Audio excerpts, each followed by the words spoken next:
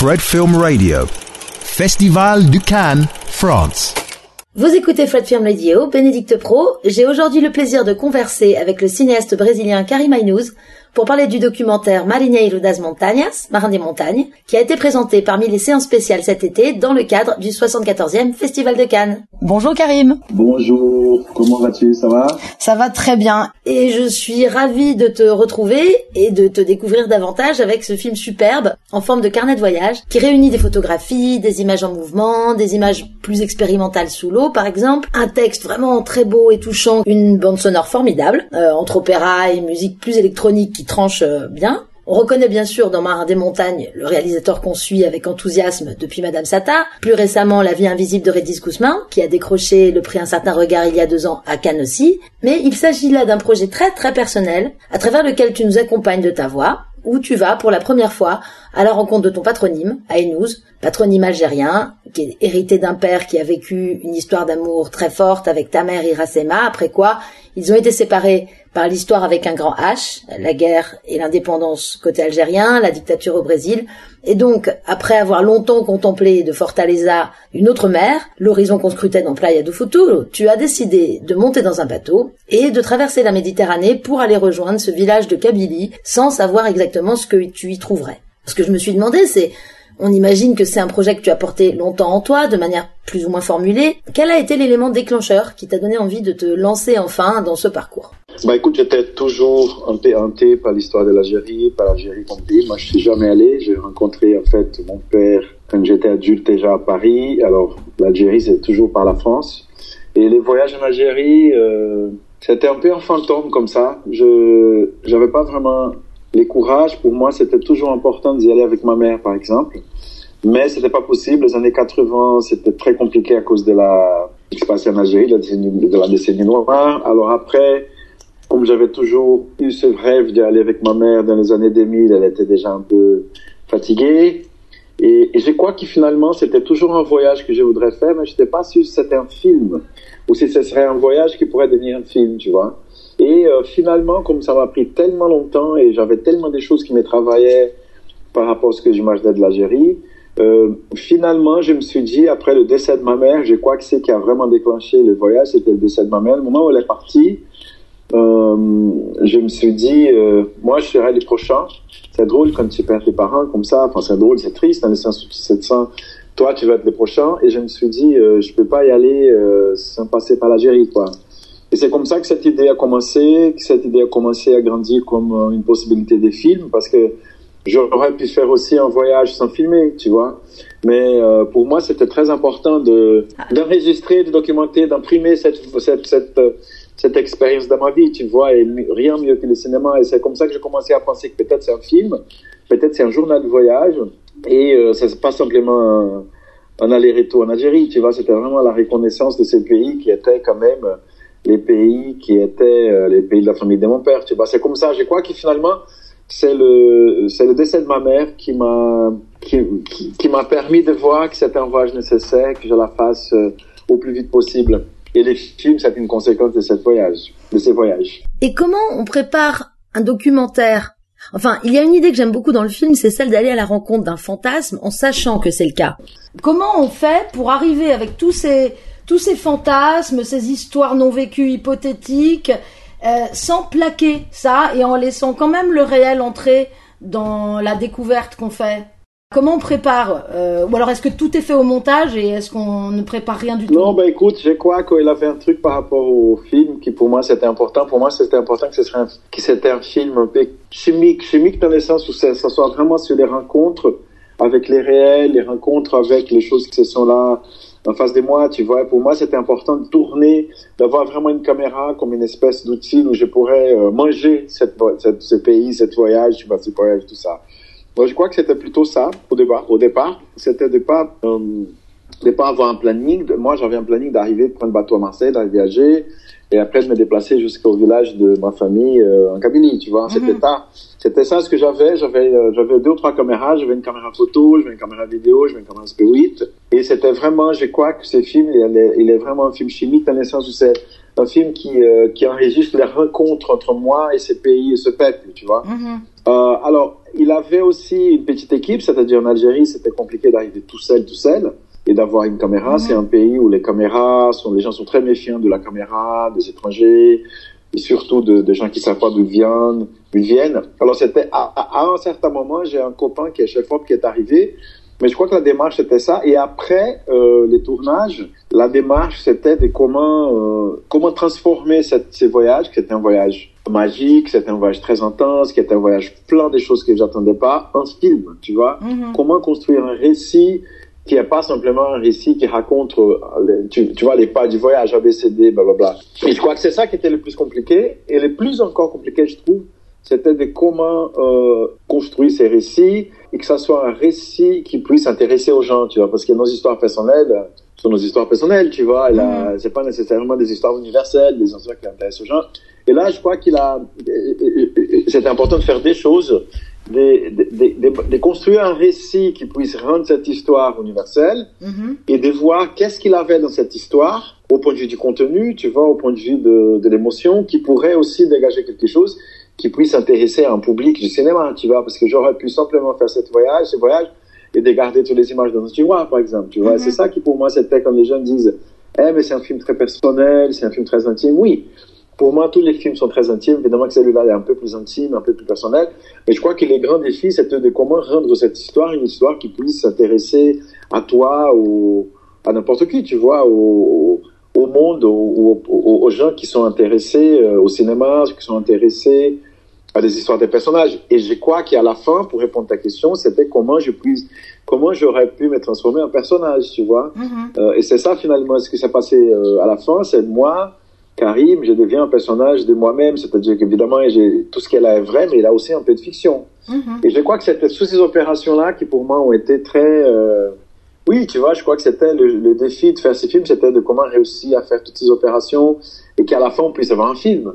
On puisse avoir un film, tu vois, que les gens soient touchés par cela, un film avec une histoire qui puisse toucher les gens, je crois que c'était ça le plus dur. Tu parles beaucoup de caméra et justement j'avais écrit ça sur mon petit bloc-notes parce que on est très conscient, souvent dans ton cinéma en général d'ailleurs, de la manière dont la caméra vient pas se poser ou s'interposer, mais créer une communication entre le regard et le réel, une communication avec des sentiments et de la tendresse, beaucoup, tout en ayant un contrôle. Enfin, c'est ça qui est assez fascinant. Et dans le film, en fait, on est aussi un personnage, c'est aussi cette caméra qui est un peu un instrument de protection pour toi, et aussi l'instrument qui permet l'interaction. C'est-à-dire que tu arrives effectivement dans un rôle. Oui.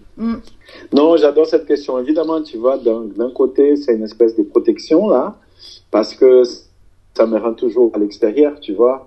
Parce que les gens, au début, ils pensent que je suis français, après ils pensent que je suis un étranger, après ils savent que je suis fille d'un Algérien, tu vois. T'as toujours cette espèce de dynamique où les gens, ils sont comme ça, très loin, et après ils s'approchent et ils sont juste à côté de toi, et ils deviennent tes frères et tes sœurs, tu vois. Et la caméra, c'est vrai qu'elle me rend un peu distant de cette dynamique, mais en même temps, c'est à travers la caméra que j'arrive à savoir sur les gens, à interpeller les gens, à demander sur la histoire, tu vois. Je crois que j'aurais pas pu faire ces voyages, même si c'était pas un film à la fin, le but du jeu, tu vois, sans une caméra. Parce que je crois que, oui, c'est un outil de communication, c'est drôle, tu vois, comment elle, en fait, dans ces voyages, au début, elle fermait les portes. Parce que c'était un moment en Algérie où le mouvement de l'Irak, il a commencé, où il y avait vraiment des gens qui étaient à la rue. Il avait une vraie méfiance par rapport aux caméras, tu vois. Les caméras, ça voulait dire français, télé, ennemi. Et comme ça commençait toujours comme ça, tu vois. C'était une espèce, et c'était très beau, cette espèce d'arche qui s'est passée.